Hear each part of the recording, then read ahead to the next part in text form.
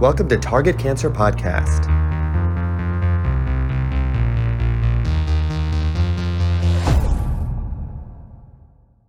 My name is Dr. Sanjay Juneja, a hematologist, medical oncologist, aka blood and cancer doctor, known as the OncDoc on social media, and here we're going to bring you all the stuff that relate to cancer. Amazing therapies and everything we have to look forward to and are happening today that many of us don't know, but also the stuff that's kind of around cancer, right? So like cancer risks and genetics and what are some of the modifications we can do with lifestyle to reduce our chances of cancer, and are they real? Is there evidence for it? We go into that today with Dr. Greg Bailey, who was an ER physician and a great one, but now has really dedicated his time and energy into anti-aging. And he said it best with this phrase, which is, that being overweight increases cancer 3-5 times in this area, and if you smoke it's X number of times. He's like, nothing increases your chance of cancer and having systemic comorbidities to hundreds and thousands of times higher risk than aging. Yeah, it's been an extraordinary journey, Sanjay, and thank you very much for having me on your podcast. About 9 years ago, I met a gentleman named Luigi Fontana, and Luigi is probably one of the foremost experts in the world on caloric restriction. And he said 1,200 calories for women, 1,800 calories for men. You live longer. It's been modified as with time since I spoke to him 9 years ago. Now we also find that in the mice in particular, they have to be in a cold climate when they're doing caloric restriction. If they're in a warm climate, it doesn't work, which I think surprised most of the scientists. Next, I met a guy named Walter Longo out of USC, and he said you can get exactly the same response once every 3 months if you do 5 days, 800 calories. And no carbs and no meat products during that period of time. And you go into ketosis on day 3, and he said that literally resets how your cells process energy. Right. And then the third one that started this journey was a gentleman named Walter Bortz, who's head of gerontology at Stanford. And he said that if you are fit, you mentally and physically decline at 0.5% a year, both mentally and physically. And he said, but if you're unfit, it's 2% a year. And that got me thinking and thought, there's nothing magical about diet or exercise. So they're all working on a cellular pathway, Sandra, as you clearly know very, very well. It must be doing something on a cellular level. And then I found out that scientists had sort of discovered the 4 main pathways that cause your cells to age. And there's one thing you and I know about scientists. If they know the pathways, they'll figure out how to tinker with it. So I started bombarding my 2 partners with information on what the scientists were discovering, and it came to fruition in 2017 when we started a company called Juvenescence, which was to find pharmaceuticals to modify aging, slow, halt, or ideally reverse aging. And lo and behold, we are on that path, and we are now beginning to understand it as a group, scientists, not just my company. That's incredible. It's so interesting because, aging is a principle for our bodies as a whole, right? So like we just get older and we have different parts, and we have our, neurologic stuff, which is in our brain. And then you also have your physical health, like you were saying. But in a sense, if you want to call it an allegory of sorts, the same thing happens to a cancer cell. Cancer cells basically stop aging, and that's the issue, is that they all of a sudden are unregulated and are just starting to grow. And a term that anyone, that has had cancer or knows somebody will always hear is differentiation. So what does that mean? And basically differentiation is, if it's poorly differentiated, it's so early in its growth process that it's extremely difficult to even kind of delineate or tell what it looks like. It's like identifying somebody, when they were 6 months old, and you have somebody in a classroom and say, well, who's this, which one of you is this kid, this 6-month-old? And it's hard to tell because it's poorly differentiated. And generally those are a lot harder to treat because they're just, they have way more wizardry, if you will, on how to escape, the immune system, and they're just more stubborn versus something that's well differentiated and that's easily recognizable.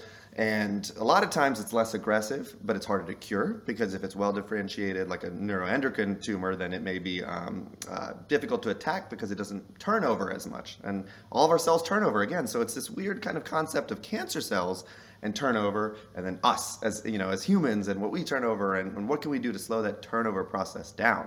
Now, one of the things that I think a lot of people have at least heard about are what's called telomeres, right? So telomeres Well, let's start there. What would you describe as a telomere and its relevance to like a cell? It's an interesting thing. There's a guy named Hayflick, and he said your cells have a defined number of times that they can reproduce, and then they falter, and it's called the Hayflick number. And it's much better predicated on telomeres. Then there's telomerase, which breaks down the telomeres. And so, how can we reverse aging by doing it? And to your point, probably one of the reasons you've invited me, Sanjay, is onto your podcast is the relationship between cancer and aging is integral, as you've just mentioned. Cancer cells are immortal. How do I make your normal heart cells immortal? How do I make your normal brain cell neurons immortal? And then there's telomerase, and then there's a pathway called P53, which I don't know whether you've talked about in previous podcasts. And so they're very correlated, and telomeres factor into this equation because they've seen telomere length decrease with aging. Now, interestingly, they're beginning to be skeptical of that. I think it's probably one of the factors that we can check to define aging, but it's certainly not in isolation. And it plays Oh, an enormous interesting. role in cancer. I didn't know that there was some speculation, but yeah, the way I learned about it, in high school in an anti-aging class actually was the telomeres just basically just start to fade, like if somebody's hair getting thinner, as they get older. And it's definitely, something we notice in cancer cells. It's like, okay, there's some manipulation here that may just kind of, create this sustainability or longevity basically. And then I also heard that people have, based on their genetics or what we call SNPs, single nucleotide polymorphisms, kind of these variations that may account for, I have patients right out in the country that are 95, and I'm like, what's the secret? They're like, I just drink red wine every, evening. And so it's like there's definitely a science to it, and then there's this other side where you're just like, this is, it's just crazy. And then I joke with people as far as, Indians, we say we don't have the best genetics, and somebody says, no, why? And I'm like, how many Indians do you know over 85? And then they just like kind of pause, and they're like, okay, not that many. So there's all kinds of stuff and idiosyncrasies based on, your genetic makeup. So it's an interesting, and I studied philosophy in undergrad, so I love to make these connections with cancer and just kind of maybe this overall kind of more philosophical concept. And like you said, cancer cells are immortal. How do we make them mortal? Where's their Achilles heel so we can regulate them? Because cancer is just defined as unregulated growth. One of the most common questions I get on all my videos on TikTok and Instagram is, Doc, should I like stop, eating sugar, especially unfortunately in the stage 4 cancer? Will it slow down my basically cancer or help it go away? And I've seen spouses, unfortunately, with their spouse who has cancer in stage 4. I mean, they're not able to enjoy anything. Like they just kind of cut them out, of all the sugar and everything. And that breaks my heart because I know how badly that spouse wants that loved one to live, right? So like you're like, if there's any evidence, then let's do everything we can. I want you around as long as possible. But then the person with cancer sometimes can't enjoy the things they want. So it's very tricky, and we're learning a lot. But one place to start with, and if you can speak on this, is the difference between like glucose and fructose, because I think that has a lot to do with what we're seeing about, one, how it's related to cancer, and two, these pancreatic cancers and small intestinal cancers everyone's talking about. What is the difference between the two? And if you had to pick one, which one's worse? No, fructose. I think that the Cleveland Clinic has gone off. I've forgotten which of the doctors, I think two or three of them, about how horrible fructose is for us. It, right after I spoke to Walter Bortz and my linear path towards the journey for anti-aging, I spoke to a gentleman named Peter Attia. And the day I bumped into him, the New Oh, York I love Times had just written an article about diet and sugar and aging. And and we talked about it. We said that we both agreed that we think one of the forms of Alzheimer's is type 3 diabetes. As you well know, around 45 or 50, all of a sudden my organs go insulin resistant. And when your brain goes insulin resistant and the sugar goes crazy high, not responding to the insulin level, and simply because I had carbohydrates or fruit, it goes high, it starts the cascade towards Alzheimer's. Also, we talked about the fact that, did sugar cause cancer? And he goes, no. We know, which you probably have spoken on previously, and that is cancer is a very primitive cell. The cell, and you can correct me on this if I'm off kilter, but basically, your cells can use protein, fat, or carbs. Cancer predominantly prefers carbs. Now, to say that the carbs cause the cancer That's not been shown. We know that it prefers the sugar. So to prevent cancer, it probably not a role. Once you have cancer, it probably does play a role. I'm on metformin to biohack. It was a very interesting, very large study, I think 600,000 patients, which showed that people on metformin actually live longer than healthy people. And these were type 2 diabetics. So that's intriguing. And then Yale University, one of the top guys in the world, said, he did a study and he found that 25% of healthy, fit students at Yale University were insulin resistant in their 20s. A staggering number. So where metformin, where sugar plays into this role, because if they're insulin resistant, they're going to spike crazy high. The last piece, and not to avoid the question of glucose versus fructose, I think fructose is a very bad actor. Glucose, I think we can probably process better. But 25% of healthy people, insulin resistance, that's a very intriguing fact. So now we know that everybody has cancer cells, which you've probably spoken about, in their body circulating. And the immune system generally does a good job. And then there's the whole checkpoint inhibitor, so how powerful they are, what we've seen with them. So don't supply them with, the sugar, particularly if you're insulin resistant, you can't knock it down. Why HbA1c, that chronic monitoring of your blood sugar level, probably plays an enormous role in your predisposition to cancer. So yeah, it's a very complicated 1-2 step between glucose and cancer. And fructose, as I said, is just really poorly processed. And I think people don't know 2 pieces of whole wheat bread are similar to eating a Snickers bar. I mean, they're that level of sugar. And the other thing that most people don't know, there's a study done in Israel, and that was this group, they took very healthy artisan bread, and they took store-bought whole wheat bread, and they gave it to people. And they were shocked to find out that in a very high percentage of people, their blood sugar went crazy on the healthy bread and didn't react on the whole wheat. And most people, the whole wheat did cause problems. So then they started testing things, and they found out that your level to respond to blood sugar and carbs and what you eat is idiosyncratic. So to your point about Indian versus people who aren't from an Indian descent, there's a different diet, there's a different thing, and even within that subgroup, there's people who do it. For example, I wore a 24/7 glucose monitor, and I test myself, what happens with French toast, what happens with pizza, pasta, fruit. And it was really interesting what caused my blood sugar to go crazy and what didn't. So I think that as glucose monitors become more and more available, it's a powerful tool for you to check out. And because of the not causing cancer, but if your immune system's taken a hit for any reason, then it becomes very, very important how you're utilizing, and whether you have insulin or don't have insulin, and what you're eating. When you have an either physical or mental stressor, and I saw it when I was an emergency room doctor. Somebody come in and they had a death in the family, or they had an accident. Within 2 years, they had cancer. And, I think so many people observed that. And it's because of this imbalance of the immune system dropping due to the stressor and the cancer taking off, and then creating a checkpoint so it can't be noticed. And then that sugar all of a sudden becomes a weapon. What interesting. So the sugar from like the imbalance in just the immune system from the trauma. So people listening, like cortisol, right? Stress. All your stressors are actually like, that's why they say don't stress too much. You get immune compromised, or if you haven't slept and you're studying for your college exams, then a lot of times people will get sick when they're stumbling into their boards. Why? Because you haven't slept, all your stress hormones are up, and that's obviously lack of sleep causes the stress hormones to go up, and your immunity literally goes down. That's why everyone goes into the holidays sick, is because they've induced themselves into this state of stress and poor immune function. And how does that relate exactly to the sugar part of it, you said? So let's talk about the cascade. And as I said, I'm an ER doc, did it for 10 years.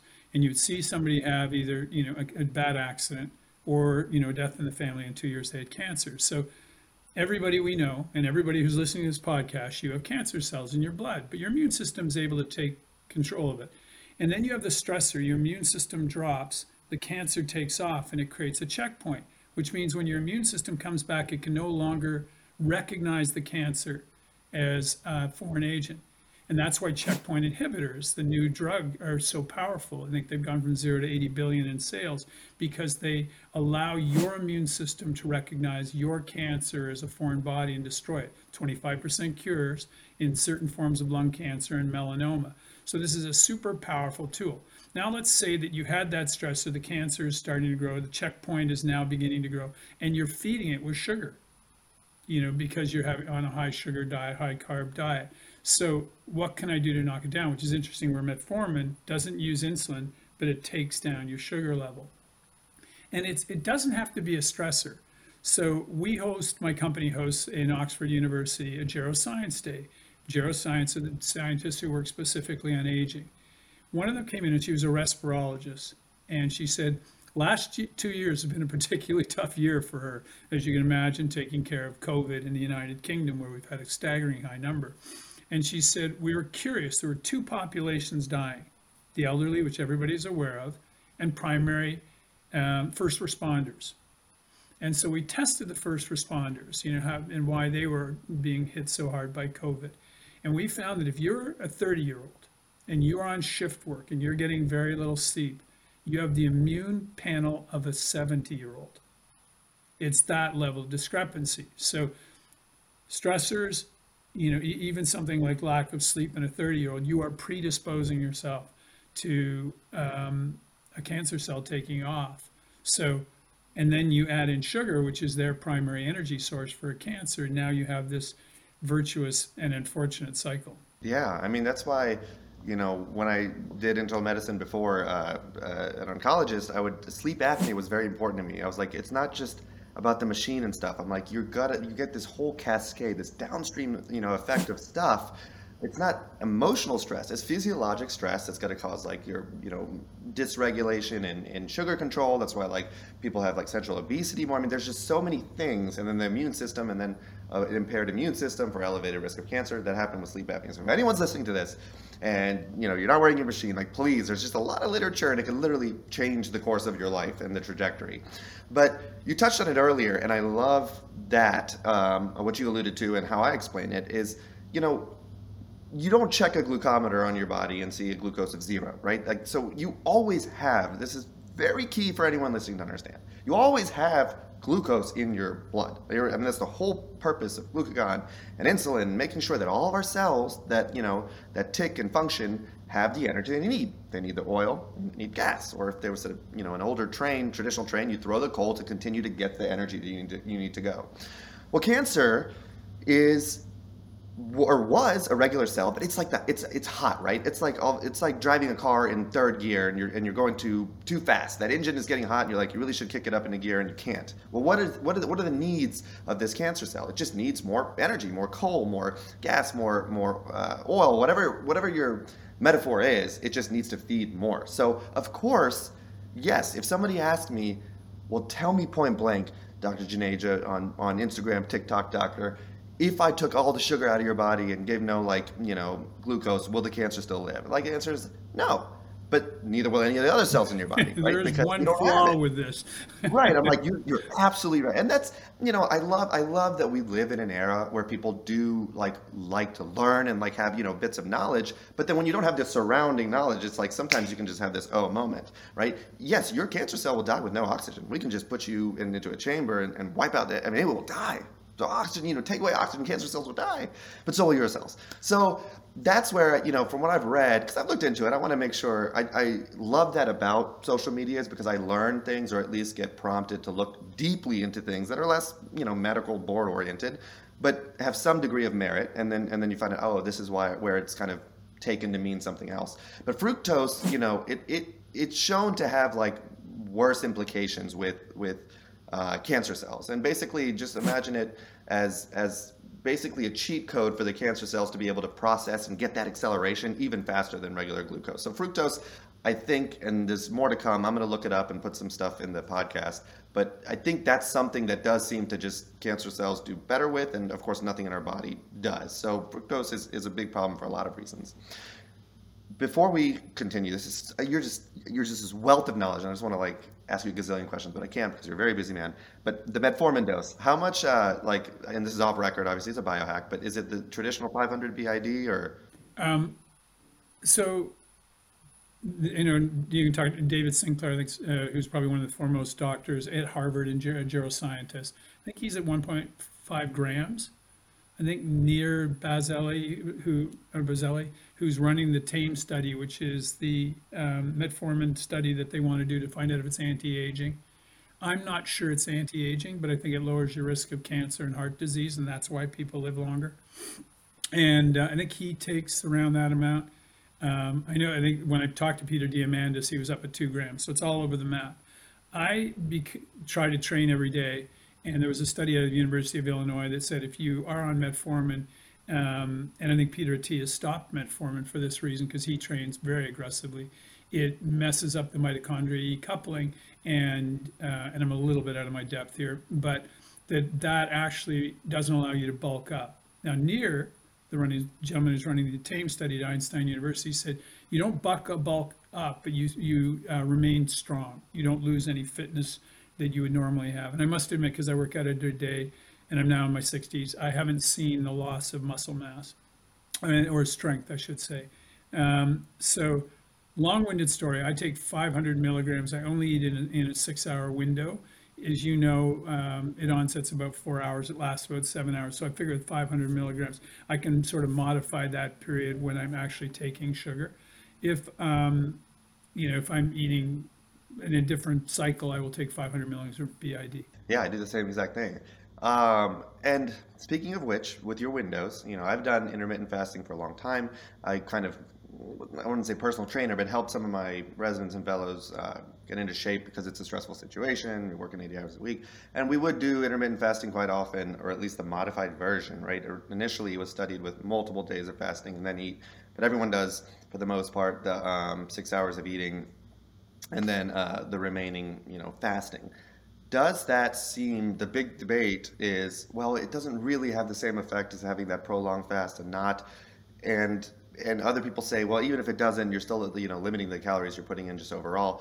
What does it show as far as that window of 16 on or 18, hours not eating and 6 on? So Do you go into do you actually burn more fat? The way it's said on social media, you just burn more fat with this schedule and do lean, have leaner muscle mass. we have a product you can buy on Amazon. It's called Metabolic Switch, and it's an exogenous ketone ester. Ketone salts don't really work, nor does MTC. But an exogenous ketone ester will drive you into ketosis. We actually, because we're a drug company, even though it's a supplement, we did clinical studies. You take our drink or powder, and in 15 to 30 minutes, you're in ketosis. You will be there 3 to 5 hours. So regardless of whether you had French toast, I mean, you'll have high sugar, but you also have high ketones.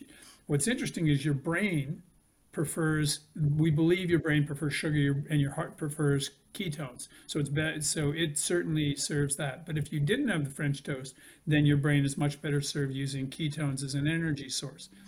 In doing that, because we had COVID the last 2 years, if anyone missed that, we weren't able to run a clinical trial, our first clinical trial with third parties. So my employees became our lab rats, and we would prick our finger every 15 minutes, when we were taking the drink. What was interesting to me, because as you said, I'm on this 18 hours off, 6-hour window. I was at zero point 0.3, after not eating from the night before. Now, maybe if I ate less, but I wasn't eating, I don't overeat. So I don't think you could get into ketosis. Mild ketosis for your listeners is zero point 0.5. Full ketosis is 1.5.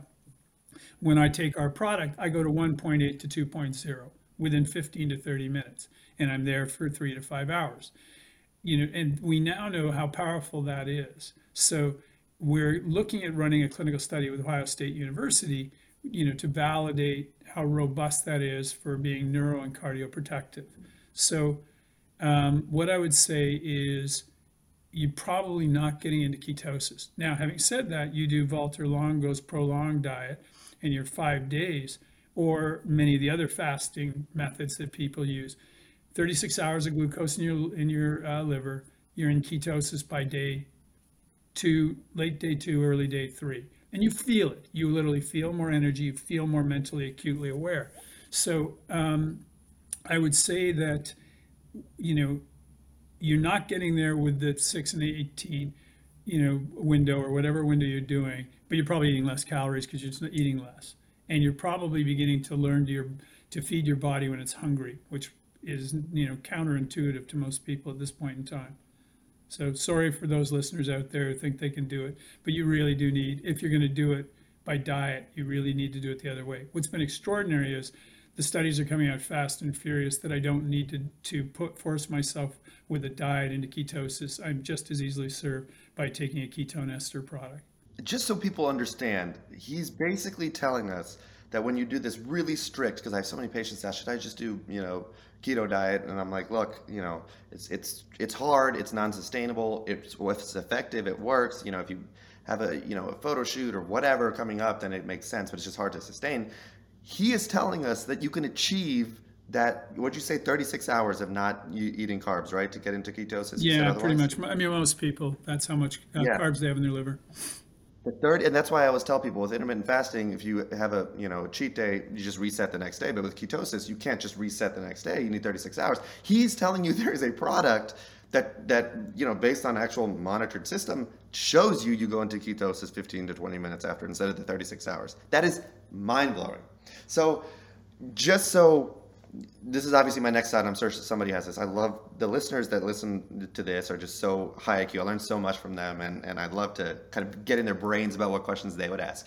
So if I throw myself into it, and you said it'll last about 6 hours. So do I if I had sugar the night before, then I go back out of ketosis when my supplement wears off, correct? Or Yeah. should I do it every 6 hours and then wait 36 hours? And like, you know what I mean? Like, Yeah, so yeah, no, I get it. it's still going to need that 36 eventually. It's interesting. So, and we literally just launched an app on Android, and we're launching one on Apple. And basically, it's called JuVu, JuVyou. And we launched it in conjunction with Metabolic Switch. So you can, and we will sell at a discount price a product called Keto Mojo, which allows you to prick your finger and see where you are as far as ketosis, see whether it's lasting 3 hours or 6 hours, and it's relatively painless. And then we're going to probably use urine dipsticks as well to see urine ketosis, but it doesn't help. But you maybe should take, half the drink in the morning and half the drink in 5 hours. I should take the full drink in the morning. So we're trying to figure that out. So I can't answer your question right now. That's why we need to do more clinical studies. But what we do know is during every day, it is much healthier for you to live longer healthy if you are in ketosis part of that day, and you are not going to get there with diet. Eric Verdon's the head of the Buck Institute, which is actually, he created the ketone ester with John Newman, and my company licensed it and is marketing it. And I said to him, I said, well, maybe we should all be on a ketogenic diet. And he goes, yes, if you can live on macadamia nuts and avocados. But he said, one piece of fruit and you're screwed for the next 2 days. So it is an almost impossible diet to sustain. And here's a drink that you can take in the morning and you're in ketosis, for the next 3 to 6 hours. That is absolutely wild. And there's a ton of literature that shows how healthy ketosis is. There's Oh no yeah. question about that. Increased left So, ventricular stroke volume, lower blood pressure, perhaps, mitigating against Alzheimer's. That's not so my proven, but it's looking like, because we've now taken, which is what my company does, we've taken that same ketone ester, changed it, and we're going to use it in a form of heart failure called HEPA heart failure, which is really pretty much an unmet clinical need, although semaglutide looks like it may help. But the ketones are so powerful in what they do in allowing your heart to function more optimally without straining the heart that it looks like it may have a place in heart failure. We're also looking at it for one of the forms of epilepsy, because again, we know that ketosis has such a spectacular role on stabilizing neurons. And yes, there's another company that's looking at it for migraine. yeah, there's definitely a whole bunch of neurologic stuff that goes with it too. But on the same point, what do you say to people? And my wife is one of these people, right? She grew up in the Midwest. She, is just on, the kind of farm country diet, or was, but she's really healthy, and she's also an oncologist. But she swears when she's avoiding carbs, she's like, I'm telling you, I just can't think. Like I just feel almost like in a just non-alert state. Which I'm sure like goes away, but is that a thing? Like what? So now I can go back to her and say, no, this is why Greg Bailey, the expert in the country. Is that a thing? Like, if you're not used to ever being in ketosis and you start, you want to initiate, you listen to this, you look it up, and you're like, whoa, this thing's a healthy thing. Are you gonna have some adjustment window thing where you have to, your mentation is different? So But I'm you know not the what? expert. Brianna Stubbs, who works at the Buck Institute and is a PhD in this area, she's the expert.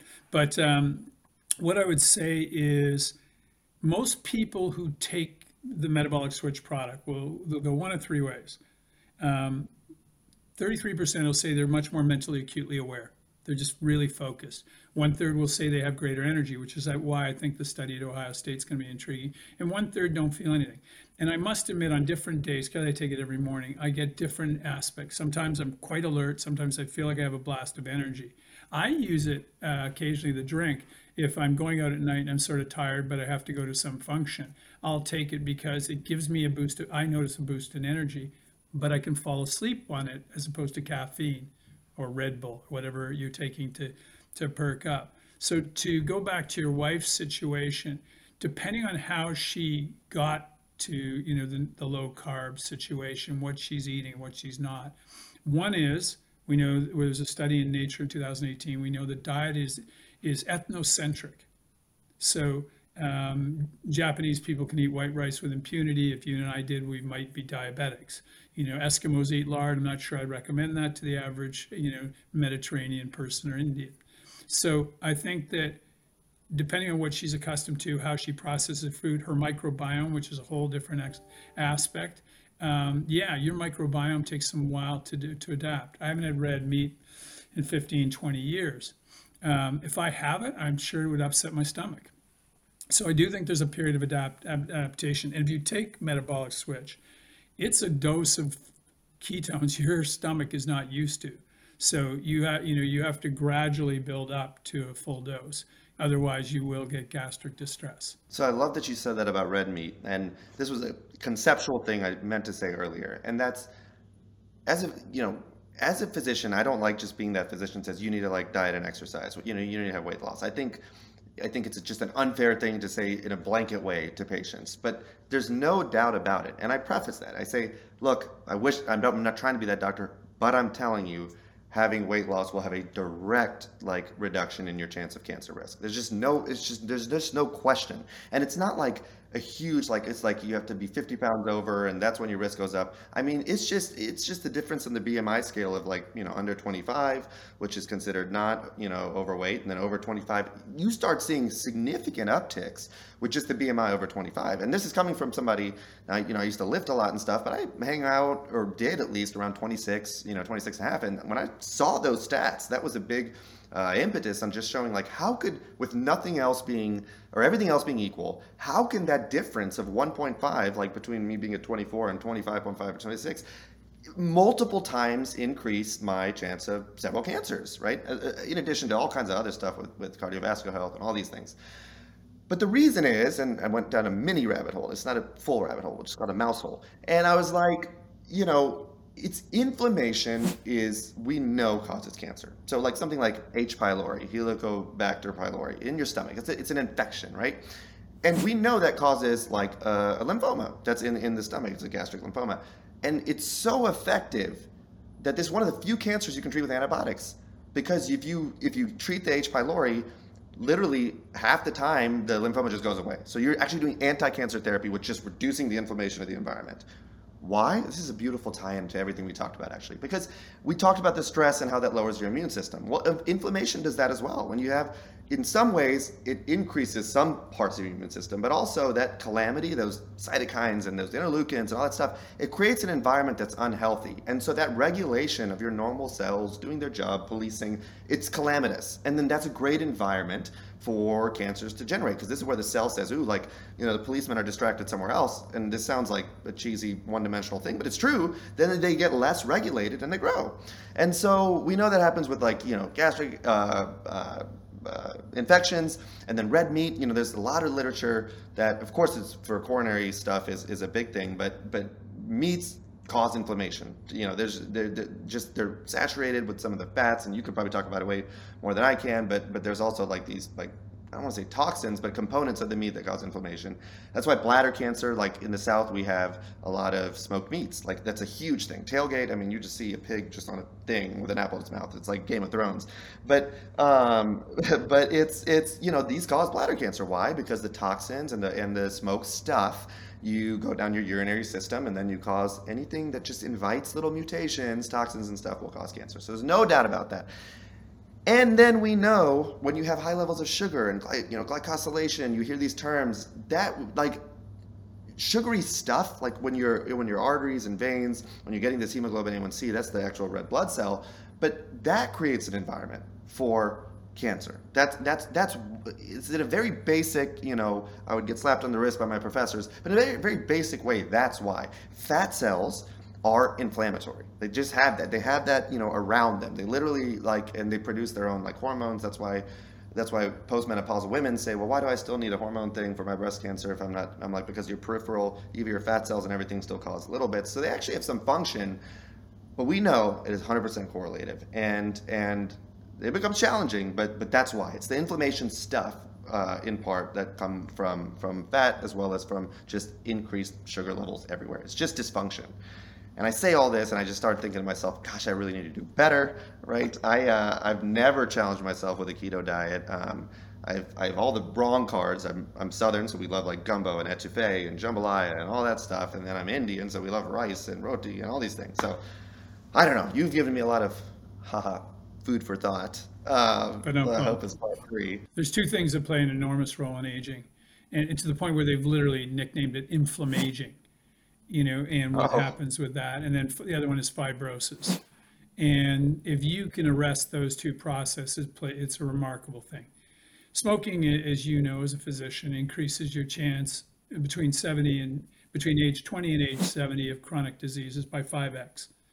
Aging increases uh, your chance of a chronic disease by 1000x. It is that profound how it affects cancer, how it affects dementia, respiratory disease, whatever you pick. So whatever we can do to slow, halt, or reverse aging will play an enormous role.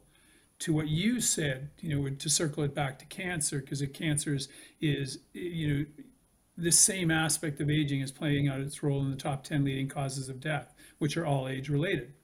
So how do we do that? The diet that you've talked about, so far for most people of Mediterranean descent, it's the classic fruits, vegetables, and nuts. I think it's probably the same for the Indian community as well. Although they probably need to do a proper study because we do know there's ethnic differences. So, diet, as we've talked about, obviously sleep, as we've talked about, because of its role, if you're shift work or something like that, literally knocking down your immune system, predisposing you to the fact that your immune system can no longer kill a cancer if it starts to get past the immune system and seed itself. And then, exercise, as Walter Board said, zero, 0.5%, decay of yourself mentally and physically if you're fit, and 2% otherwise. The microbiome is a big deal for both cancer and for aging in general. So the correlation between cancer and aging, I think, is profound. So to circle back to the sugar, that at no point in time do we know that it causes cancer. We do know that it increases inflammation. You've talked about the fructose situation, but you're better served the more you're off carbs, or at least you're doing complex carbs and not the fructose, the fruity drink, or the desserts and cookies where they use the fructose. that's an interesting way you put it because I talked about obesity or overweightness and the number of X increased risk of stuff. The way you put it was very sobering. Age is 1,000 times increaser, right? And that's why a lot of times I have patients, they're so healthy and they say, "Doc, how did I get this? I'm so healthy. I've always been healthy. What happened?" And I'm like, you just got older." I'm like, there's nothing stronger, well, maybe smoking, but really that increases your chance of cancer more than just getting older. That's why it's still considered a disease of the elderly. And I mean that in no disrespect to children and adolescents listening to this that have cancer, but statistically it's it's logarithmically more the older you get. Why? Because these errors happen and all of this stuff. And that's what I have to tell people. I'm like, it's just almost bad luck. You know, a lot of these cancers that we don't have like not bad, not just bad luck. It's aging, and then on top of that, there was no other impetus. So you're looking at things to see, well, if we know that's the biggest risk factor for all these comorbidities, neurologic stuff, cardiovascular stuff, and then of course cancer, can we slow that down? And that's huge. I mean, you're saying what everyone knows, but you're saying it in a way that's all of a sudden like, why aren't we paying more attention to this? Yeah, so we're working, we have a longevity association we've helped establish because we need to convince the regulatory bodies.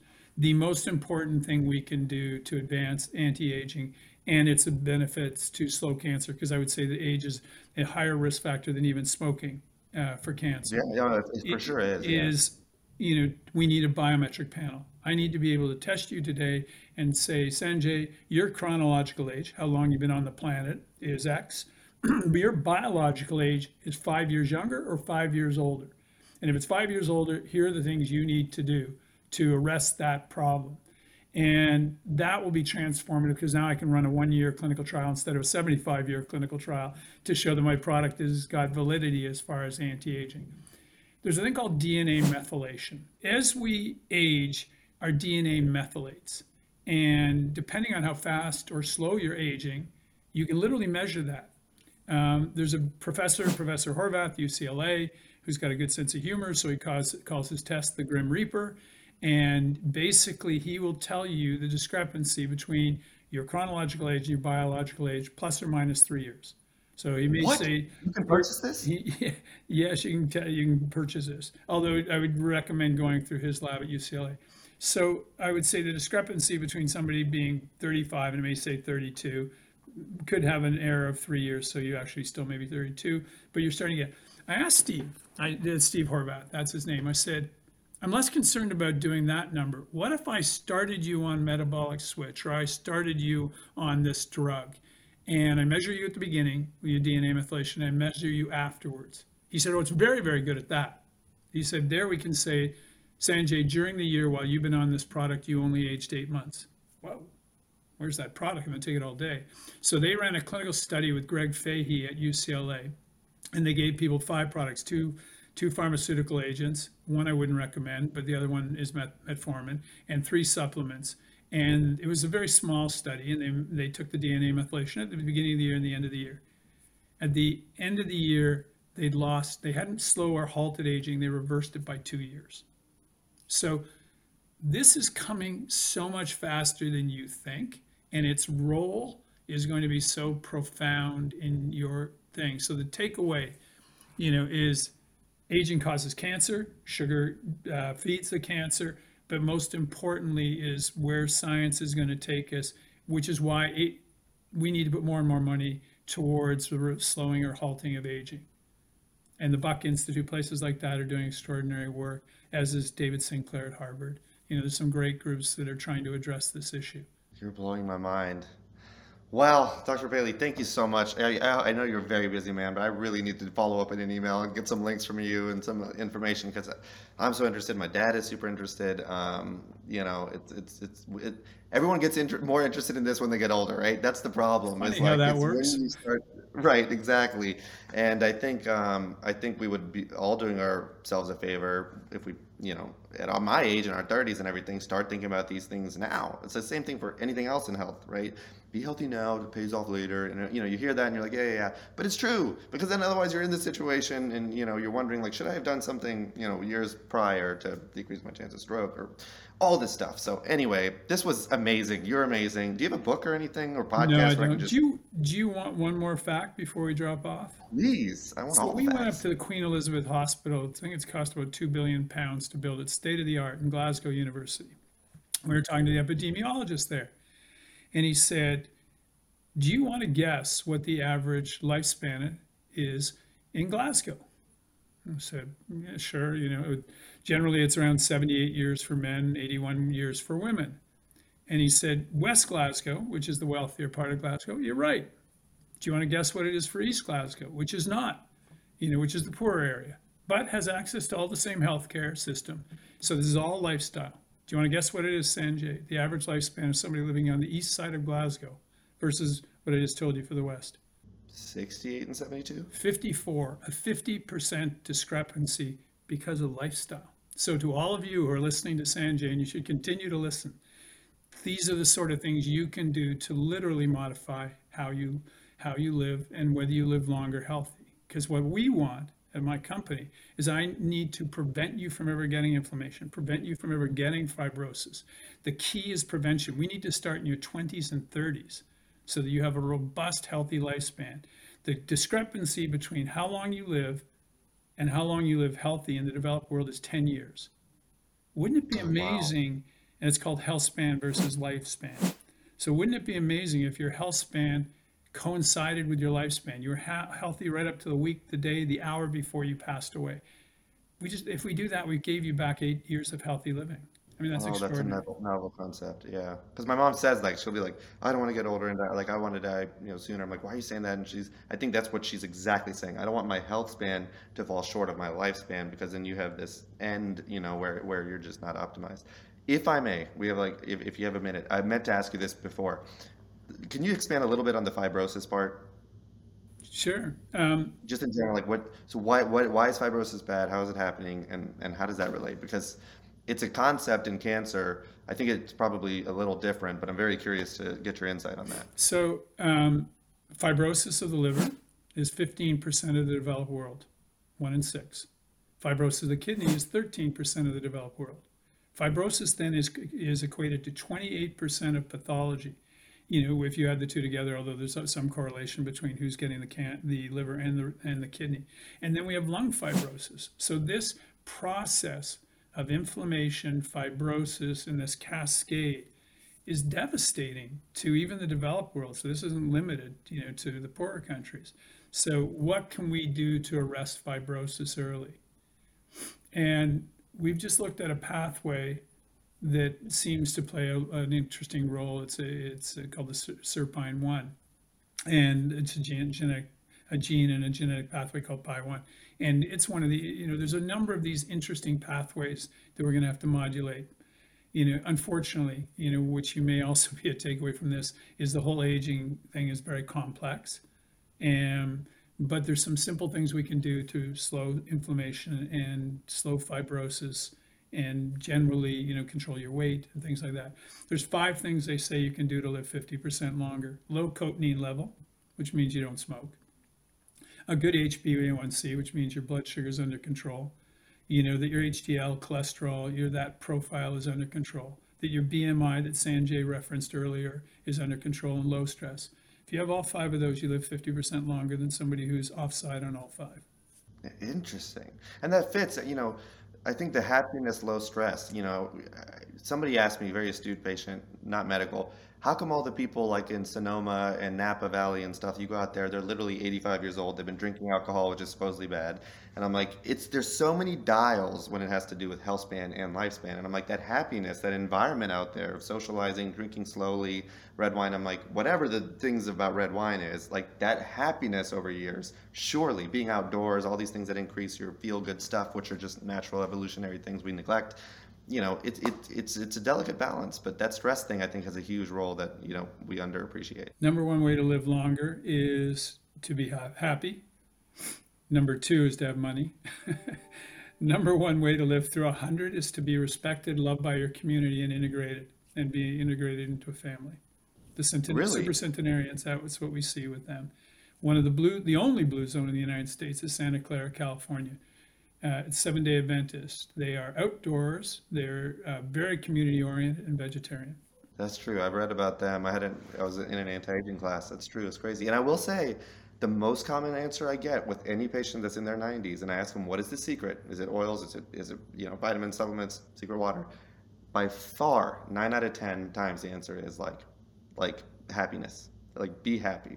And whatever that answer was, my spouse, my kids, my whatever, they're like, but the happiness keeps you alive.